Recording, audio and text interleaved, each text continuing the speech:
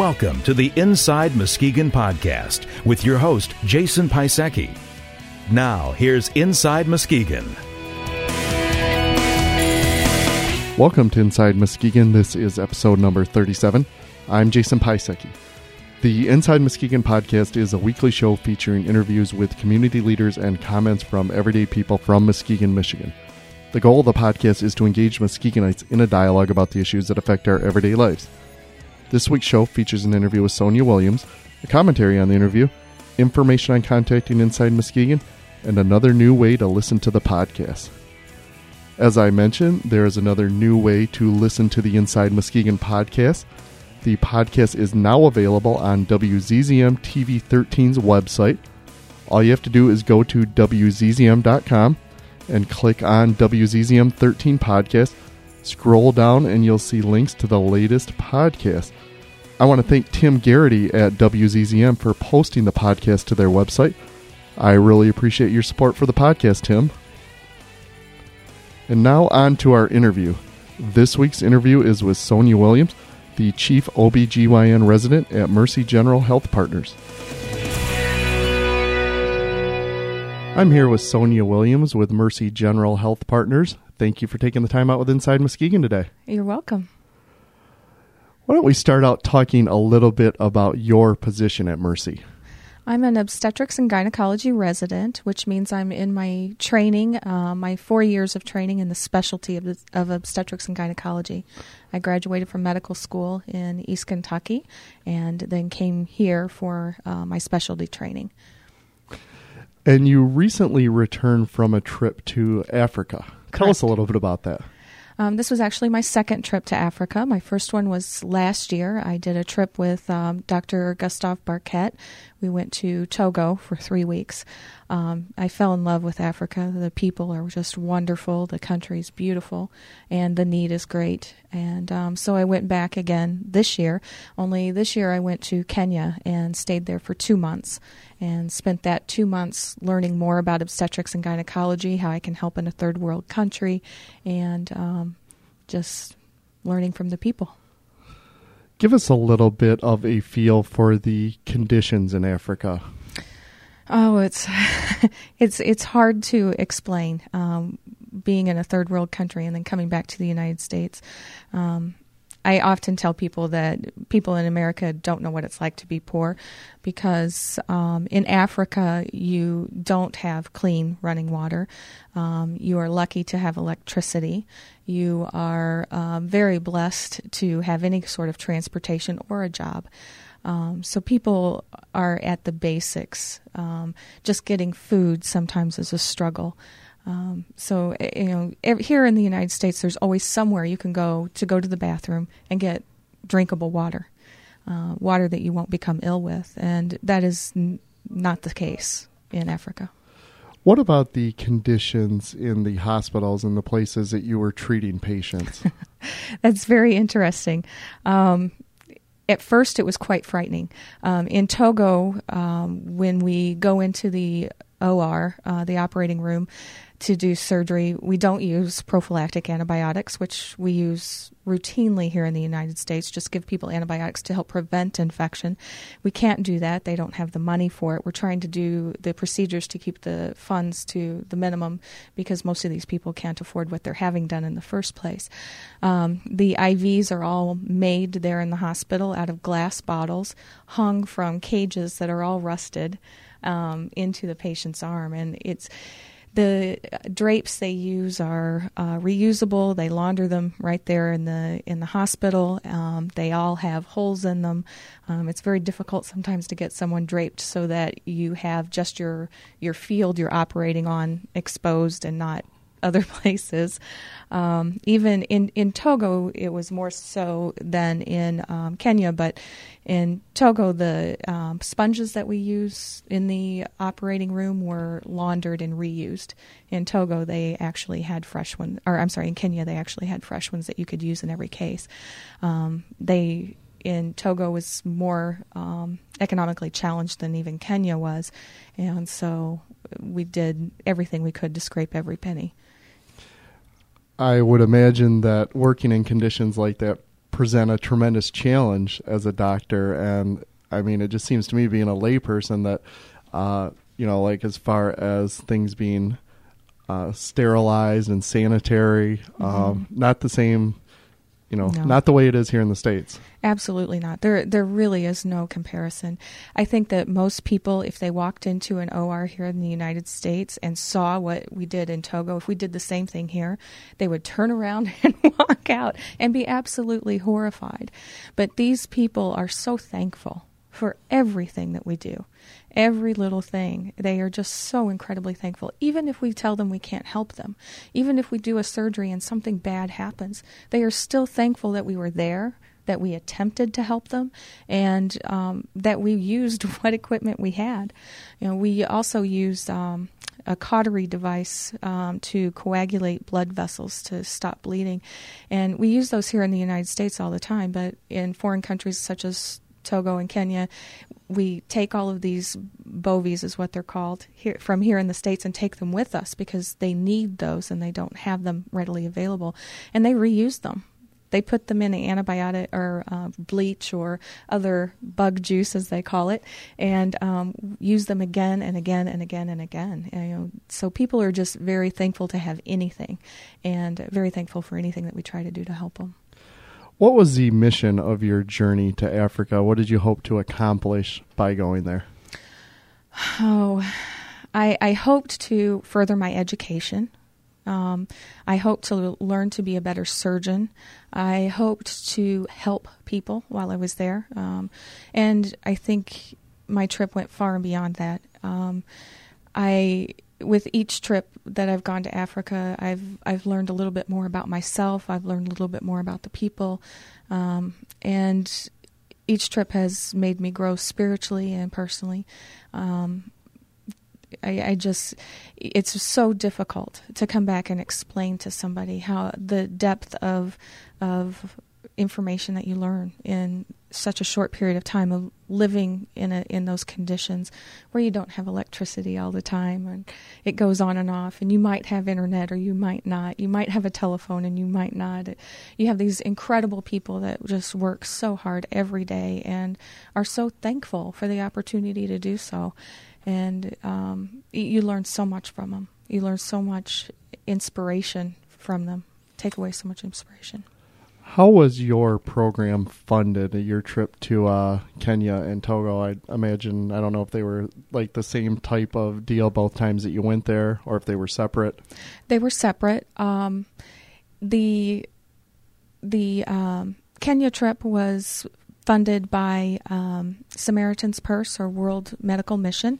They gave me a scholarship to go to Kenya, which is part of the reason why I went for 2 months, because their requirement for residents to fund their trip is 2 months. They funded my portion of the trip, my flight, my housing, and my medical license, that sort of stuff. My family went as well, though. So my husband, my 2 children, and my father-in-law and my mother-in-law all went as well. And we paid for that. Were there any parallels in Africa to Muskegon as far as healthcare conditions, anything going on there that was similar?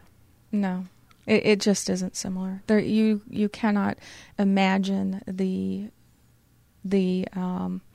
poverty that they have.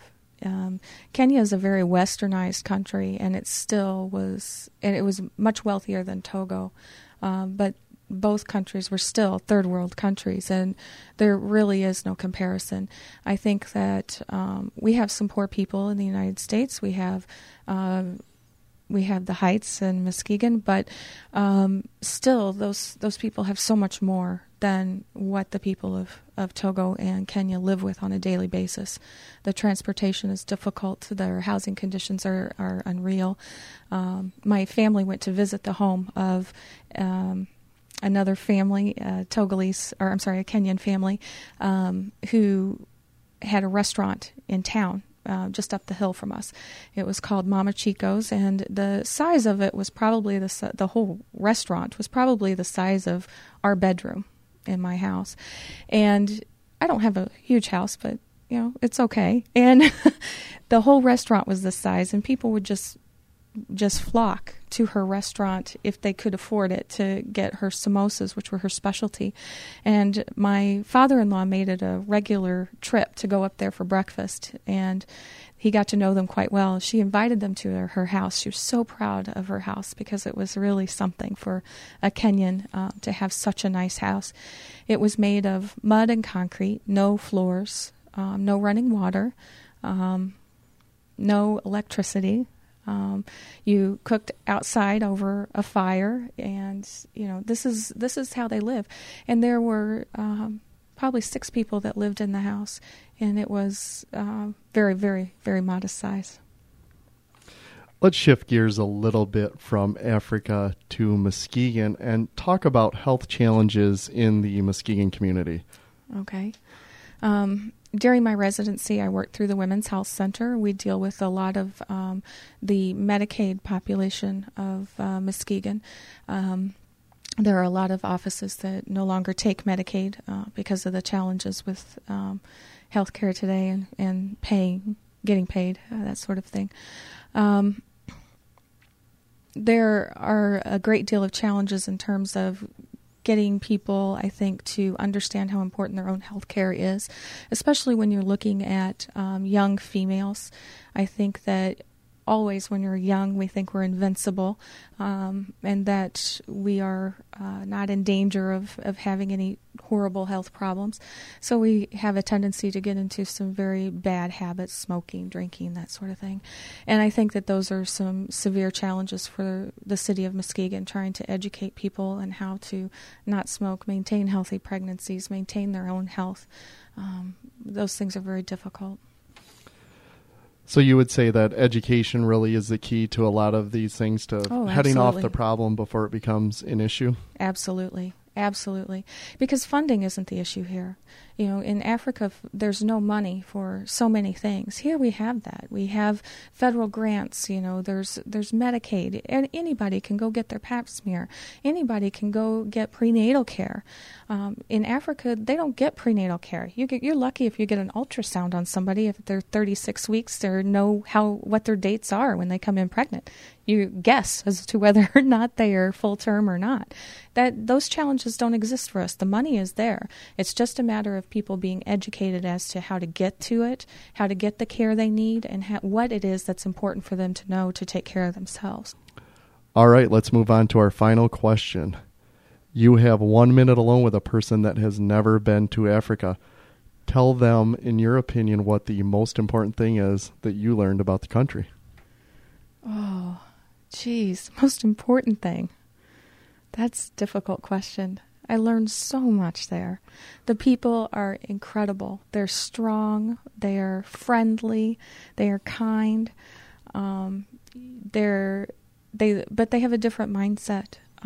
Probably the most important thing to deal with in terms of being an outsider and going there and coping is to know that these people are coping with what they have and doing the best that they can on every single day. They have no support from anyone else.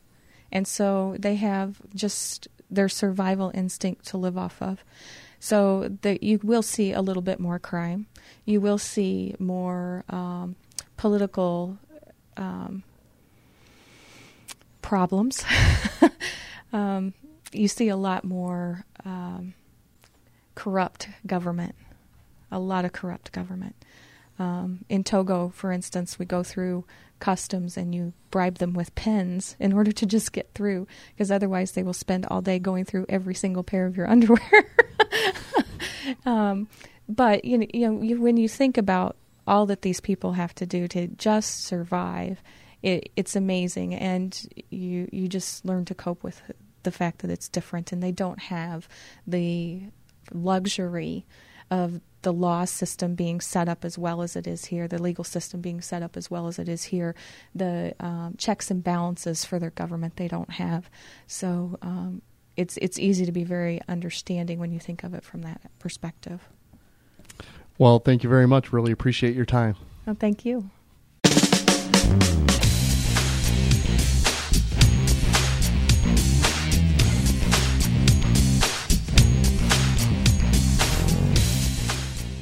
Oftentimes in this country, we take it for granted how fortunate we were to be born here.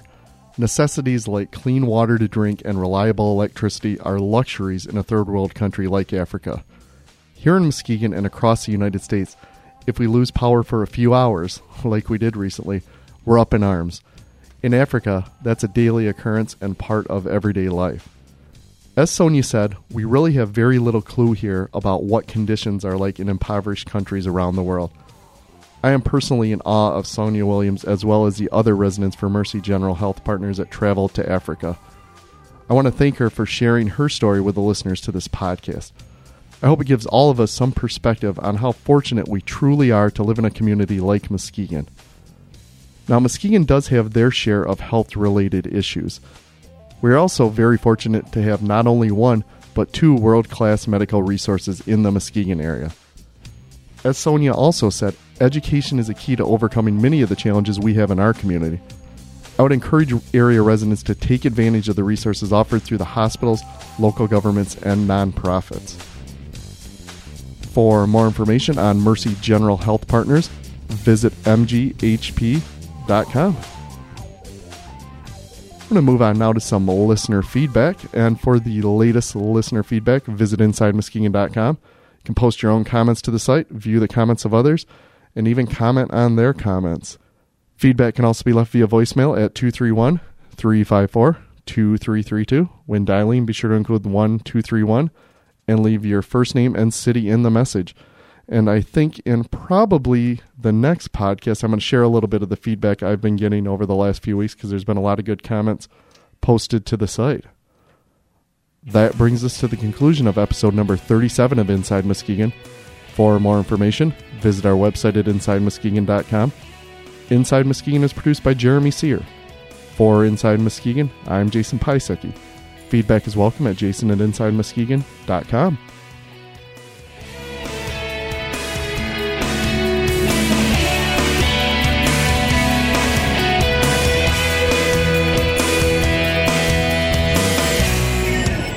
This has been the Inside Muskegon podcast. Comments are welcome through our website or by emailing jason@InsideMuskegon.com.